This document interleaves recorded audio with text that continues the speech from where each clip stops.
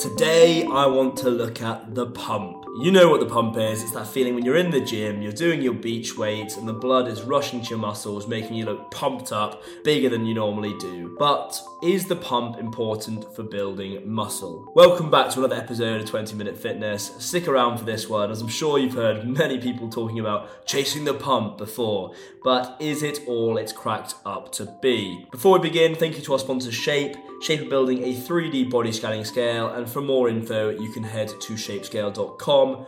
Also, we are on Amazon Echo, so just say, Alexa, play Health and Fitness Fact of the Day by 20 Minute Fitness, and you can hear all of these short, value-packed episodes. So your muscles feel like they're about to burst out of your skin. This is known as the pump. Many blogs, fitness gurus, bodybuilders will rave about this, talking about how it's the key to building muscle.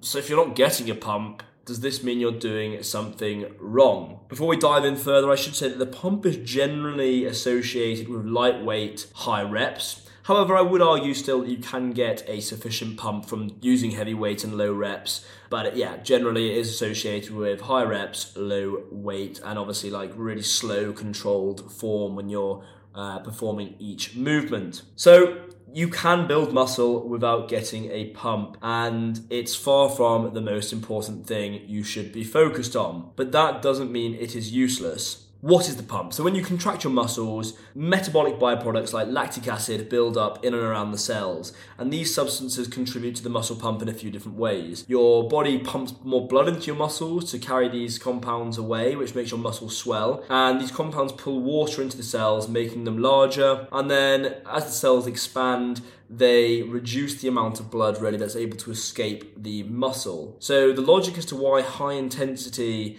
low weight, high reps makes a better pump is because when you're lifting heavy, you usually have more rest time between each set. So your body has time to shuttle the byproducts out of your body, whilst if you're doing high reps and low weight and short rest period, this is causing a rapid build-up of these metabolic byproducts and a large spike in blood flow, while simultaneously making it harder for blood to escape, hence why you have a better pump. So there's no doubt that you can build muscle with lighter weights and higher reps, which, as I said, people call pump training. But as we've talked about before, the way to gain muscle mass is to eat in a calorie surplus to ensure your body has the necessary nutrients for growth and repair of muscles. You need to progressively overload your muscles, meaning you add volume or you increase the weight you're using. You need to ensure you're getting adequate rest, that you're not training your muscles more frequently than, let's say, 24 to 48 hours, because you don't want to stunt muscle growth by damaging them too much, putting too many micro tears in them so they don't build back up again. So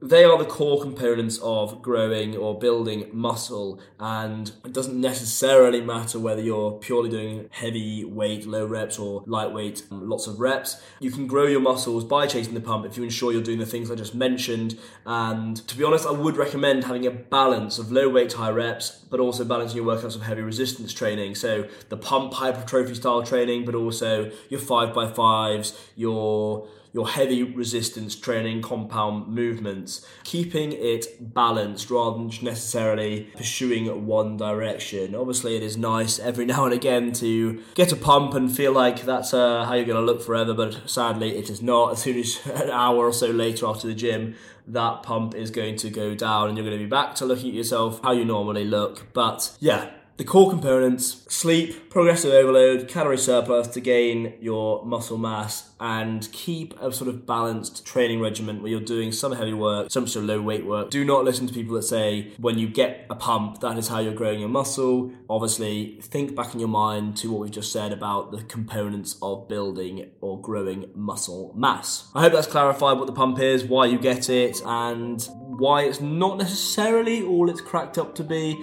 but it can still be useful. So that's all for now. We'll catch you very soon.